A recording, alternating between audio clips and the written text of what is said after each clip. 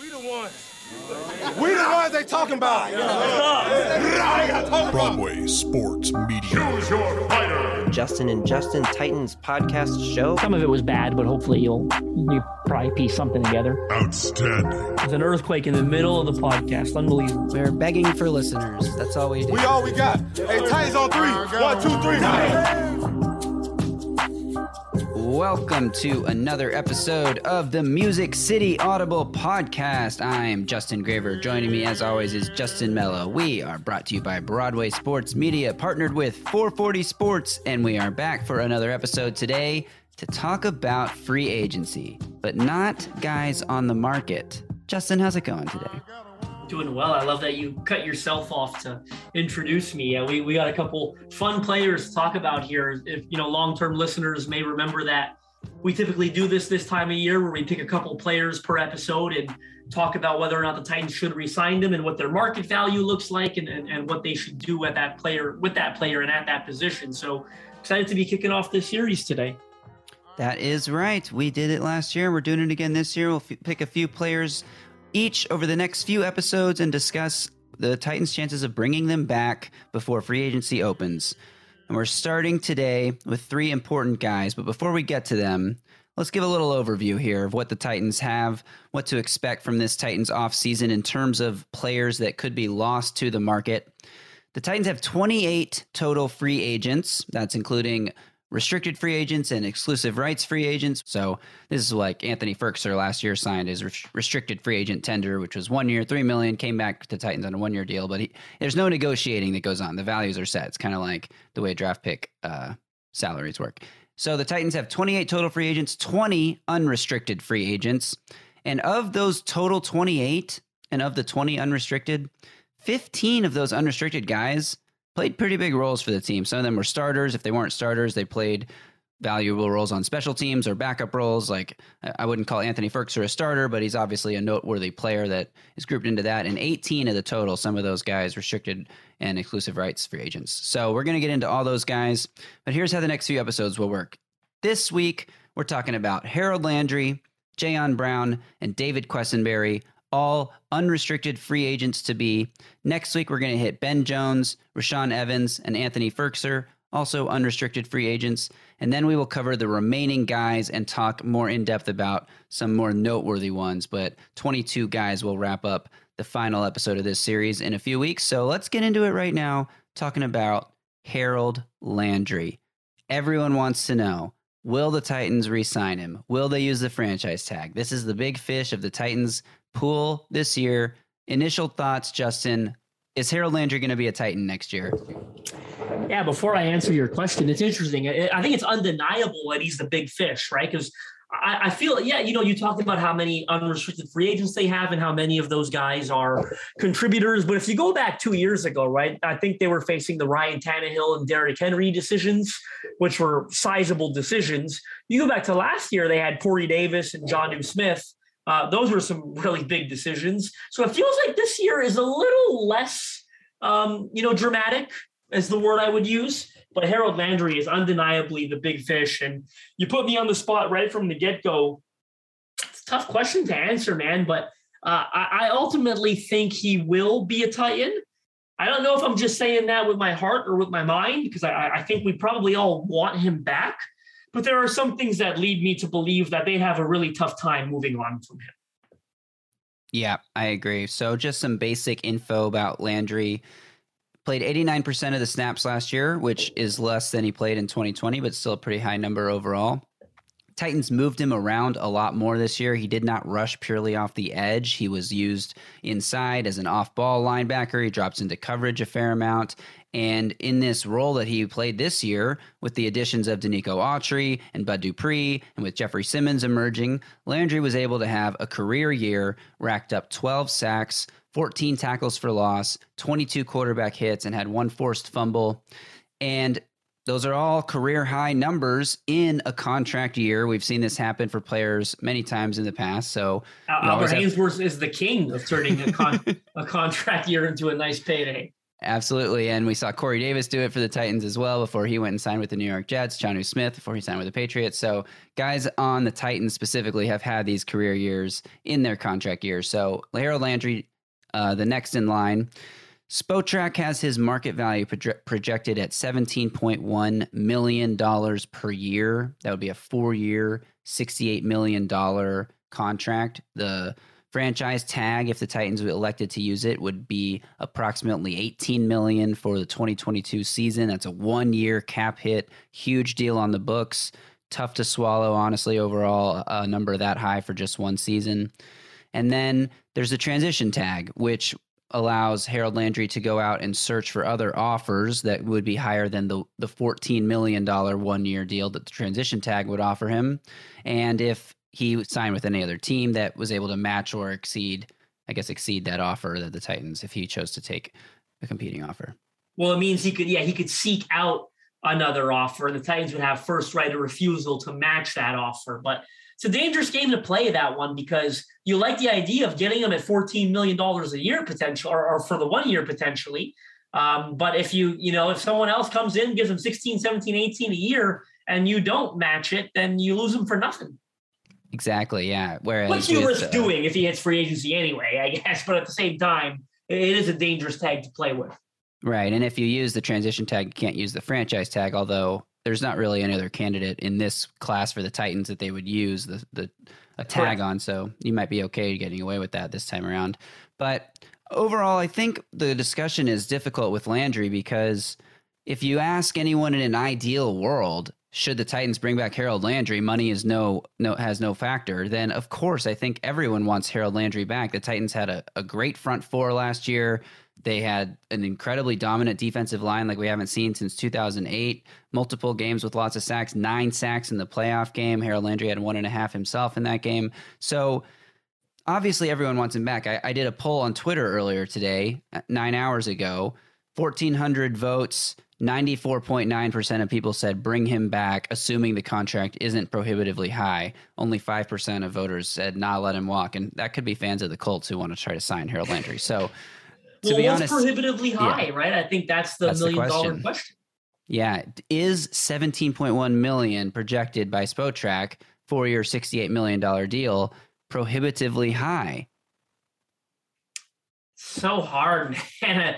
It is pretty high, right? I'm really curious to know, or I wish we knew, what Jon Robinson is really thinking with this guy, because I look at it two ways, and this is me trying to play devil's advocate, right? You want to have him back, obviously. First of all, anytime Jon Robinson and Mike Vrabel, and I've made note of this throughout this offseason, the few times they've spoken with the media, and people have asked them about, 2022 and the culture and running it back and yada, yada. They consistently refer to Harold Landry. He's one of our leaders, right? He's one of our guys that are going to, get us through this and yada, yada. So they obviously really love Harold Landry, right? I mean, I don't think there's any questioning that. You look at the production, right? It's typically hard to find guys that had as many sacks as he had this season. You look at the role that he plays for them. You kind of touched on that, right? He drops into coverage. He's been healthy. That's another thing we probably underrate as fans, but availability, right? It's your best ability, reliability. He's been out there all the time, right? Consistently playing 95% of snaps or even higher than that. So, and they've constantly talked about, we got to get him some rest, right? They go into every offseason saying, we know we got to rotate, and they never do, right? It's Harold Landry's out there playing 95% of snaps on a weekly basis, right? That's a really important factor. You value a guy that's available on Sundays and can play for you, especially a team this year, right, that dealt with so many injuries. He was really a shining example of health. So, there are so many things that lean you towards yes. Another one is obviously this front four was so good, like you said, the best you've had since 2008. Are you anxious to break it up, right? And are you anxious to replace one of those guys? You probably aren't, right? Based on the success that they had. Another thing I would mention, and I don't know how much you factor this because I don't think Jon Robinson's the type of guy to get gun shy, but let's be honest, he hasn't had a great time evaluating outside linebackers and pass rushers, right? Like this is going maybe a little too far back, but he drafted Kevin Dodd in the second round in this first draft, right? One of the worst picks you've seen the Titans make in quite some time. Certainly one of the worst picks of the John Robinson era. And then when he wanted the pass rush to take a step forward, he signed Vic Beasley and Jadeveon Clowney, right? Both to one-year deals that ate up sizable amounts of cap space in that season, and both of them backfired horribly. And I've said this time and time again on this show, Clowney, I don't really fault him for, because I think we all wanted Clowney, and that signing made a lot of sense. It didn't work out. Sometimes that happens. Beasley, I feel differently, because that was a signing I don't think a lot of us loved. It was like, oh, really? Like, the guy's got a pretty known attitude problem, and you're going to bring him in here. And that backfired due to the known attitude problem, right? That we were kind of aware that he had. So right. The point is, he's had some struggles, right? Evaluating edge players. How excited are you to dip your toe back into that market? If you let Harold, you have finally got two guys, right? You spent your whole tenor trying to pair two guys together. You finally have that now with Harold Landry and Bud Dupree. Are you excited to try to revamp that? I would think you aren't, right? On the flip side of it, I'll make the other argument now. You've committed a lot of money to Bud Dupree, right? And it is what it is. I don't think year one really went to plan for Bud Dupree, but at the same time, the stat sheet doesn't always tell the story. When you look at the advanced stats, they were a lot better with him on the field than without him. They averaged a lot more sacks, a lot more quarterback hits, a lot more pressures with Bud Dupree on the field as opposed to when he wasn't. So he did, which was the same impact he had in Pittsburgh the year before. Yes. With even though TJ Watt is a beast, like it was the same thing as in terms of team pressure and team sacks. And he helped those other guys, the interior guys they have there, Hayward and a rookie and Alex Highsmith the year before in Pittsburgh. So you're absolutely right. But, you paid huge money to Bud Dupree, and you're locked into that contract for a little bit. How much of your cap do you want to allocate to the edge position? Now, I think it's one of the most important positions on the field. I think it's the most important position on the defense. That's my opinion, and I'll argue that. And I'll back that up by saying which defensive players go first in the draft. You don't see a corner or safety or linebacker go number one in the draft. If it's a defensive player, it's an edge rusher, right? And that kind of sums up how NFL teams view edge players. They're the most important defensive players on the field, guys that can get after the quarterback, right? So, but it's a question, right? How much of that space, your money, do you want to allocate to the edge position? Because you got a ton of it tied up in Bud Dupree. If you sign Harold Landry to a big contract, what are you paying both of them next year? Close to $40 million combined, right? And I know you could lower the cap hits are lower than that, obviously, but the fact is it's a lot of money at the edge position, right? And secondly, I think another question John Robinson might ask, and I'm not saying that this is the case. Again, I'm kind of playing devil's advocate here, but can I get another edge player to come in here for cheaper and can replicate some of that production? Because how much of Harold Landry's career best production was a product of what you said? Jeffrey Simmons emerging and creating pressure up the middle. Bud Dupree obviously coming in and creating a ton of pressure they didn't have the year before opposite Landry, right? When they were rolling out Wyatt Ray and I don't even, the guy with the long blonde hair, I don't even remember his name anymore. Brooks Reed, that's who. Like how much of this production, Landry, was a product of Denico Autry, Jeffrey Simmons, and Bud Dupree. And if you think that a sizable amount of that production was as a result of what those three guys did, then you can make an argument maybe, right, for signing a cheaper edge defender that's going to come in and get you 8, 9, 10 sacks, right? Because No Flags Film on Twitter, right? James Foster, who's with Broadway Sports with us over there, he's kind of on the train of Harold Landry's a cleanup guy, right? He's a guy that cleans up plays and gets sacks late into plays, right? So if you think that's what his value is, then you're saying, again, it's a product of Simmons, Autry, and Dupree, and I can get a guy for less than $17-18 million a year to come here and clean up sacks, right? Based on what those three guys are doing. So it's a fun debate, truthfully. It's a fun argument. It's a fun double-edged sword. And truthfully, I can see it going either way, even though I do lean towards they bring him back. Yeah, I agree. So when you're talking like the big question, you said cap space. First of all, it's important to understand the Titans currently have $10 million in cap space.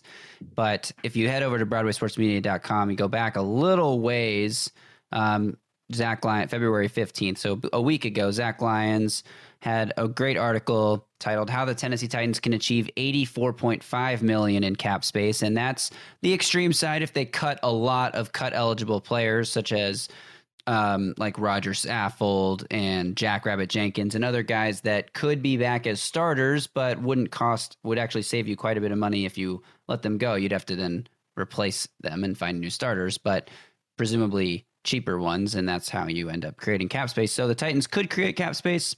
There's a lot of easy ways to create cap space. Restructure Zach Cunningham, restructure Kevin Byard. These are these kinds of restructures we talked about last offseason where they just trigger automatically if the front office decides to do it. Like you could save $7 million on Kevin Byard, $5 million on Derrick Henry easily, like instantly, and then you have $22 million in cap space. So the cap is very fungible. Yeah, of course. No, Zach's article is terrific, and you should absolutely read it. It's super in depth, and I learned a lot reading it. But on the topic of restructures, didn't we talk a lot about that last year? Oh, they're going to do this. They're going to. Eventually, they did. They did them all. Eventually, it just they do them all? Yep. Okay, that's how they ended up. But when? Like they didn't do it in order to go into free agency with more money. No, they didn't. Like they did. They hit Tannehill almost at the end of free agency, but that was to fit a Julio contract under the. But it was. John Robinson's going to do this. And like, that's the thing to remember is don't get impatient and wonder why it hasn't happened yet. And we were victims of this last year. And I was tweeting about it all summer. Why hasn't Ryan Tannehill's been restructured yet? All he has to do is flip a switch and create a ton of cap space, but it happened eventually. So everyone just be patient. John Robinson knows what he's doing. It's interesting that they didn't do it in advance of free agency, right? To spend the money. So I don't know that we can get, I mean, look, maybe they knew they had the Julio Jones trade on the table. They saved that in their back pocket. It eventually worked out, but it is curious that they didn't do it before they entered free agency. So you can't just assume they're going to do it this year, right? That's right. So we'll see how they do that, but it's there if they need it, I guess, is the point. And there was that report last week that came out. We discussed briefly about Landry wanting to be the highest paid position player in his group. And if you look at the contract Bud Dupree just signed, 5 years, $82 million, $33 million guaranteed, 35 total guaranteed, and a 16.5 average annual value. What does highest paid in your room mean? Does it mean the total value of the contract, 5 year, $82 million? Give him 6 year, $83 million. You know, like what is it more guaranteed money? 35 million guaranteed. Give him 40 million guaranteed. Is it average annual salary? If you're talking about the 17 million projected value that Spotrac has with Bud Dupree at 16.5, I think 17 million is honestly a fair contract. TJ Watt just signed a contract for 28 million a year. We know that Harold Landry is not the same level of difference maker as TJ Watt, but he's important. Was it 28 million for TJ Watt? Yeah, isn't that insane? Oh my God. We know Harold Landry isn't the same kind of impact player on defense as TJ Watt, and that's okay. He doesn't have to get 28 million a year. He doesn't have to get 27 million a year like Joey Bosa did. He just needs, in his mind, to be the highest paid guy in his room. 17 million a year, honestly, when you look at 28 million for TJ Watt and how those contracts are just inflating every year for the elite guys, it seems fair to me for what he does to this defense specifically. I don't know if he's worth 17 million to like a defense that he would be lining up purely as an edge every down. You know, that's not his greatest strength as a pass rusher. He's stout in run defense, stouter than people thought he would be coming out of Boston College, to be honest.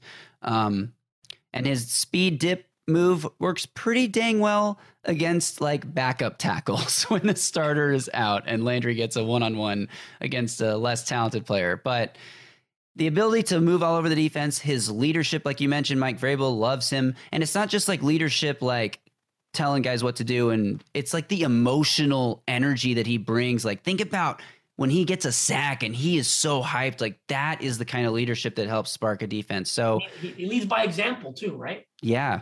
Leads by example. You mentioned availability. I think that is also huge. And to this staff, I think will be huge. So I think what we'll end up seeing is either he signs a deal worth 17 million a year that has a first year cap hit of like 13 or 14 million.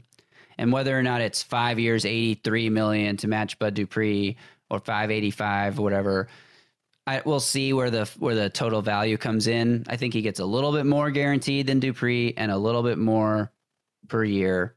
And I think the first year and second year cap hits will be low. And then as his cap hit blooms, the salary cap is inflating with new TV money and all that. And the other thing about the Bud Dupree, Harold Landry combo is you're only paying the two of them together tied to for 1 year. Bud Dupree's deal was a 5-year deal, but the out is 2 years. So you cut him after according to Spotrac, potential out 2023, 9.6 million in dead cap. That's not a ton of money. I mean, that's not like a little amount of dead cap, but it's a $20 million cap hit. So you save almost over 10 million if you cut Bud Dupree after next year. So it's not impossible to think that could happen. After 2022 season or 2023? After 2022. Oh, wow. That's pretty quick. It's 2 years. Wow. So if Landry's cap hit is like 14 million next year, then the two of them combined is 30. Or no, 33. Sorry. 33? That's not 40. That's better than 40. Yeah. So I'm team bring Landry back, right? I can't imagine. And on top of it, not only you do help keep that pair together and keep that defensive line together, but you also don't have to spend resources in free agency or in the draft on a high-end, edge rusher, because I really think you want to spend the majority of your offseason trying to fix this offense, truthfully. Yep, and add depth and add just more playmakers at every level of the offense. I totally agree. So I think that's the final verdict here is re-sign Landry. If you want to see the other side, you mentioned James Foster's article. He has an article called Why Signing Harold Landry is a Huge Risk on BroadwaySportsMedia.com. Go check that out.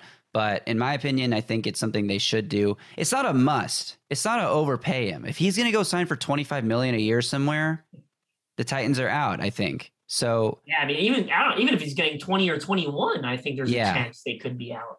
Right. I don't think he's getting that much from Tennessee. So that's where we'll see how these things will be interesting to shake out. But so it's not like he's the most important player on the defense and they got to do whatever it takes. But it's sign him to this kind of a fair deal that I think makes him highest paid in the room and would satisfy both sides and rewards your homegrown talent. The Titans spent obviously a second round pick on him. He's grown into a great player for the defense. He wasn't always more than just like an exciting flash, and now he really is a great leader.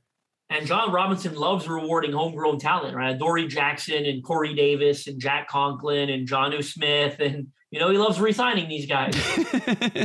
There are plenty of homegrown talents he re-signed. Taylor Lewan, Kevin Byard, Derrick Henry.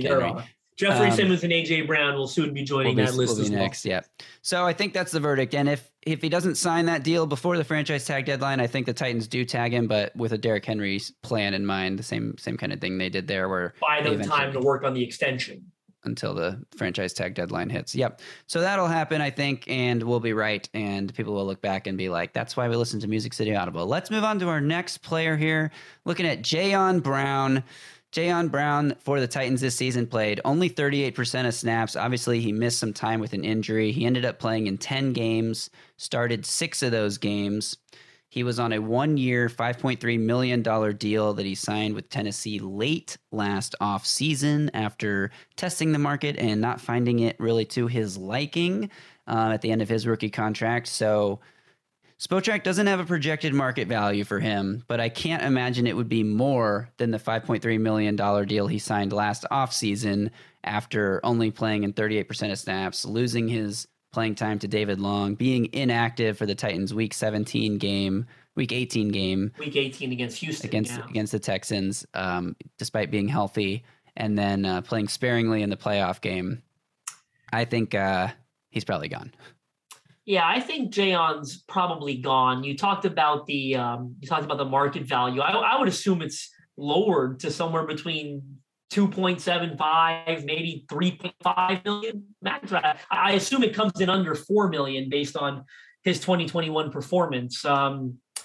It's an unfortunate case with Jayon Brown. It kind of shows you how life can change quickly in the NFL. Because I remember those first 3 seasons, he was terrific, right? A terrific 5th-round pick out of UCLA, was so good. Heck, going into that 4th season of his, which was in 2020, I think we were talking about, they're definitely going to lose Jayon Brown because he's going to be so expensive to re-sign.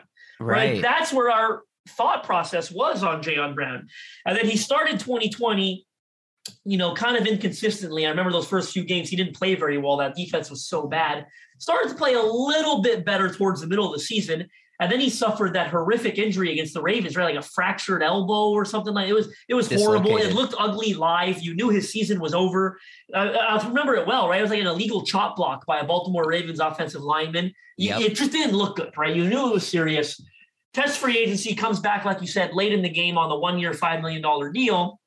loses more playing time. David Long, Zach Cunningham comes in mid-season. And then on top of it, like, he was also losing snaps as their coverage guy, right? Like you saw Dane Cruikshank kind of play that role down the stretch, right? Kind of that dime linebacker, hybrid safety and sub package looks where Cruikshank was covering Travis Kelce, right? When we played the Chiefs, Dane Cruikshank was covering George Kittle when we played the 49ers in primetime. Did a great job on both of those guys. That used to kind of be Jaon's role, right? So they kind of phased him out a little there. And I don't see him coming back. I mean, look, if you're talking $2.5 million a year, bring him back. I think you're going to need help in coverage next year, right? And that's something I talked about. I think we, as much as I love the duo of David Long and Zach Cunningham going forward, I'm not crazy about either of those players in coverage. And like Jaon didn't have his best year in coverage in 2021 when he did play there. So maybe I'm giving him too much credit, but I do think you're going to need some help in coverage next year. You get Jaon back at 2.5. I mean, maybe, why not? But I don't think either party, to be honest, will be interested in a reunion. I think he's probably looking for a fresh start elsewhere based on how the last 2 years have gone. And I don't think the Titans are going to be overly eager to have him back either. The Titans don't need him back is the real truth of it. He doesn't really play special teams. He's and Monty Rice, right? Like, let's not forget about, you drafted Monty Rice in the 3rd round to kind of start being your third linebacker, right? He's probably going to come in and back up David Long and Zach Cunningham. And let's be honest, linebackers get hurt, right? Monty Rice is going to start 4 or 5 games next season, right? It's just going to happen. It's not even making a Titans injury joke. Like, it's probably going to happen, right? The chances of David Long and Zach Cunningham both starting 17 games and playing 95% of snaps isn't all that high when you look at the percentages. David Long missed a bunch of games this year, right? I think it was a concussion issue that he had, or a hamstring too. Was it? What was it? No, was it knee? He had a hamstring for a long time. It happened. I remember when it happened. It was the Rams. It was late in the Rams game. He didn't go on IR, and we were like, he won't miss 3 games. Then he missed 5 games. He missed I think 6. He missed something ridiculous. So guys get hurt, right? It happens. But the point is, you drafted Monty Rice to be your third linebacker. I think you're well protected there now. And Monty Rice looked okay when he played. I thought he didn't look bad at all for a rookie that was kind of thrown into the fire by the time he was playing. When all those guys got hurt. Rashaan Evans was hurt at the same time David Long was hurt, I believe. So, I don't think Jaon Brown is back in 2022. Yeah, I agree. He played 11 special team snaps and only 38% of the defensive snaps. He's only started 6 games. He's gone. Titans will be moving on, and so will we to the next player on our list. Guard/tackle David Quessenberry, still listed as a guard on the Titans official roster, played obviously right tackle all of last season. Before the 2020 season, he signed a 2-year, $1.5 million deal with the Titans. That is now up. He started all 17 games at right tackle last year. And fun facts about David Quessenberry: he led every single Tennessee Titan in percent of snaps played and total snaps played. He played 99.92% of the Titans' offensive snaps. He only missed 1, and he actually played 15 more snaps than Ryan Tannehill did. So he doesn't have a projected market value on Spotrac. I don't know if the Titans need him back. I don't think they want him back as the starting right tackle, but is this guy going to go get a big contract somewhere? I think he will probably be back as either your swing tackle, competing for the starting job in training camp. Team Quessenberry, bring him back. It's an interesting conversation. I think it's a little bit more, I think it's more layered than most fans think. And I think you did a good job there. I'm not directing that at you. But and by the way, that one snap missed, I feel like I almost remember. I think he got poked in the eye and he came out for one play and then he came right back in. Tip of the cap, right? For a guy that played 99.2% of snaps, 9-2. stayed healthy, right? And he's a veteran guy and good for him. That's incredible, right? That, especially on an offensive line, a position where they're banging hats every single play and guys get rolled up on. I promise you, David Quessenberry probably dealt with something throughout the year, right? I highly doubt he woke up every morning all chipper and didn't have any pain whatsoever. He's probably dealing with something when you're playing that many snaps on the offensive line. So tip of the cap to him to be able to, play through that and play that many snaps. But Beat cancer. Yeah, of course. Yeah, several years ago. Was with Mike Vrabel in Houston. Right. Obviously, there's a relationship there. I think he's coming back. This is why I say this conversation, I think, is a little bit more layered than people think it is. I think they love him, right? I think Mike Vrabel and John Robinson love the guy, right? He's another guy that they bring up when they talk about leadership. They talk about overcoming adversity, what he overcame, obviously beating cancer. I'm familiar with his story. It's an unbelievable story. You can't not like the guy, right? And by all accounts, he's a great teammate, a great locker room guy, and a leader. And again, a guy that Mike Vrabel brought with him, right, from Houston to Tennessee. So they obviously love him, and he's not going to be expensive to keep. Okay, he's probably going to get a bit of a raise. 2 years, $1.5 million 2 years ago when he was a swing backup and he had not really started any games at that point. Like, he's probably going to get a bit of a bump in pay. Maybe that 2 year 1.5 is now going to be 2 years 2.5, 2 years $3 million. Right? Maybe he earns $1.5 million a year. I don't think it's going to be anything crazy, but I do think he's probably going to make more than $750,000 a year.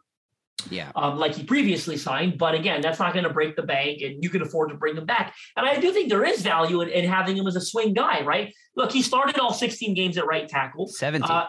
17 regular season games, of course, in the season. 18 games with the playoff game, obviously. Yeah. Right. And before that, he stepped in at left tackle in 2020, right? When Taylor Lewan tore his ACL. He was a third guy up that year because Ty Sombrello was first up. But we both said that season, we thought Quessenberry was playing better than Sombrello did. He was. He did play better than Sombrello, absolutely. So then he wins a training camp battle to start at right tackle. And that was pretty unforeseen in my opinion. And I think he caught a couple lucky breaks. I'm not going to lie to you. I always, and I'm going off a hunch here, but I felt like when they signed Kendall Lamb, I feel like they thought he was going to be the starting right tackle, but he was hurt almost all throughout August, right? So he's coming to a new team. He didn't get the reps. Dylan Radin's second round pick kind of had a redshirt year, right? Let's be honest. Didn't really play a lot. Started that one game against San Francisco out of complete necessity towards the end of the season, right? Kendall Lamb test positive the morning of the game. Taylor Lewan was hurt. They didn't have much of a choice. It was either Dylan Radin or call up Christian DeLauro from the practice squad, who was active for that game, but they obviously started Radin instead, which was the right decision. But the point here is, Q overcame a lot, earned the starting job. He's a guy that you could bring back for sure, right? On the flip side of that, you said it already. Do you want him to be your starting right tackle in 2022? No, I don't think you should.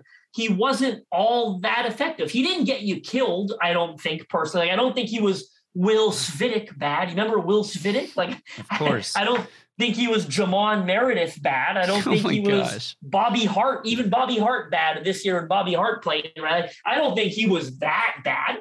But I don't think he was a quality starter either, right? I think you can do better. And let's be honest, you drafted Dylan Radin for this spot, right? Like, I think Dylan Radin has to be your starter next year at right tackle. And I think that was probably always the plan going in. And I'll stand by that until they make me look stupid if it's not. But I think Dylan Radin starts at right tackle in 2022. I really do. So at that point, how does Q feel about potentially losing his starting job? Maybe he feels he gets a better opportunity to compete for that elsewhere.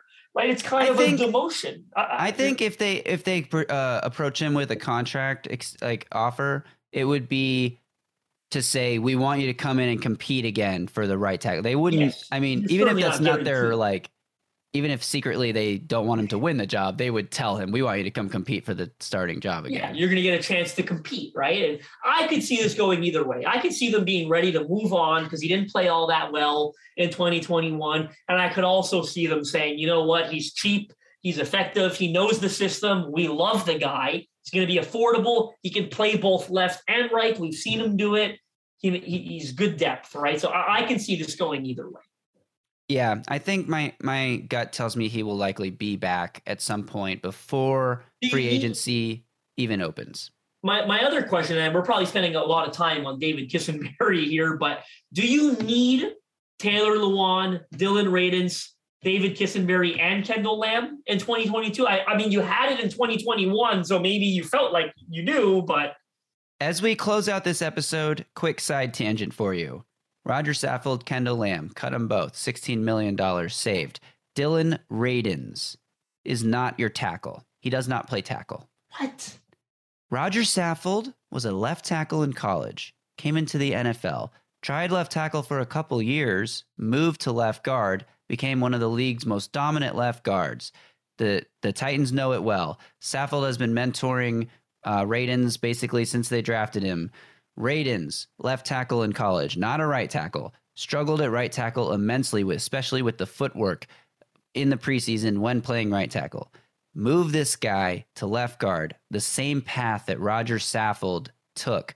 Cut Roger Saffold. Not only does he take the same path, he takes his job. You're starting left guard next year. Dylan Radins, $16 million in cap savings. Quessenberry is back to compete for the right tackle job. Book it. Look, here's what I think. That's a crazy theory of mine, but it could happen. I couldn't disagree more. I just want that on the record. I could not disagree more. I think, yes, fine. I don't want to go into it too much. It's a crazy theory. Just remember I said it. Quessenberry, I think you don't necessarily want him back as your starting right tackle, but if he is, you can live with it. And in a year where they're tight against the cap already, what's the answer? It's either Radins, Quessenberry, or a free agent, another draft pick, and then you're starting a rookie at right tackle, which this team has clearly shown they don't like to do because they drafted 2 tackles in the last 2 years and didn't start either one of them a single game. So I don't know. I think Quessenberry does have value for the same reason Landry does, the health aspect, veteran leadership aspect, relationship with the head coach aspect. So I think that for that reason, they bring Quessenberry back. And why not? Why isn't he the starter? I'll close out by saying this. I think either you're bringing Dylan Radins is obviously a part of this equation, right? Dylan Radins is going to be on the team in 2022. We all know that. It's either Dylan Radins and David Quessenberry competing for the starting job at right tackle, or it's Dylan Radins and Kendall Lamb competing for the starting job at right tackle. I don't think there's another equation here. I don't think you need all 3 back. And that really comes down to either you're letting Quessenberry walk or you're signing him for cheaper and you're cutting Kendall Lamb. If you re-sign Q and you cut Lamb, you will save a little bit of money, right? So they might go that route. Not a lot. We're probably talking about $1.5 to $2 million tops. Right. But that's your options. Either it's Lamb and Radins, or it's Quessenberry and Radins, and you save like $1.5, $2 million, right, by replacing Lamb with Q. But I think Dylan Radins, I'll say that. I don't know how we got into this different episode almost altogether, but I think Dylan Radins starts at right tackle in 2022. I will say that. I don't really have a prediction on Q because, like I said, I see it going either way. I can see them bringing him back because he's cheap and they love him. And I could also see them saying he gave up 11 sacks last year, according to Pro Football Focus, which was the most in the NFL at the tackle position. We're done. Yeah, that is a lot. So we'll see what happens. That's it. We did this episode. 3 guys. Next week, we're looking at 3 more. Ben Jones, Rashawn Evans, and Anthony Ferkser. So come back for that episode. Remember, you can find Justin on Twitter at JustinM_NFL. Follow me at Titans Film Room. Until next week, until then, you guys stay safe out there and tighten up.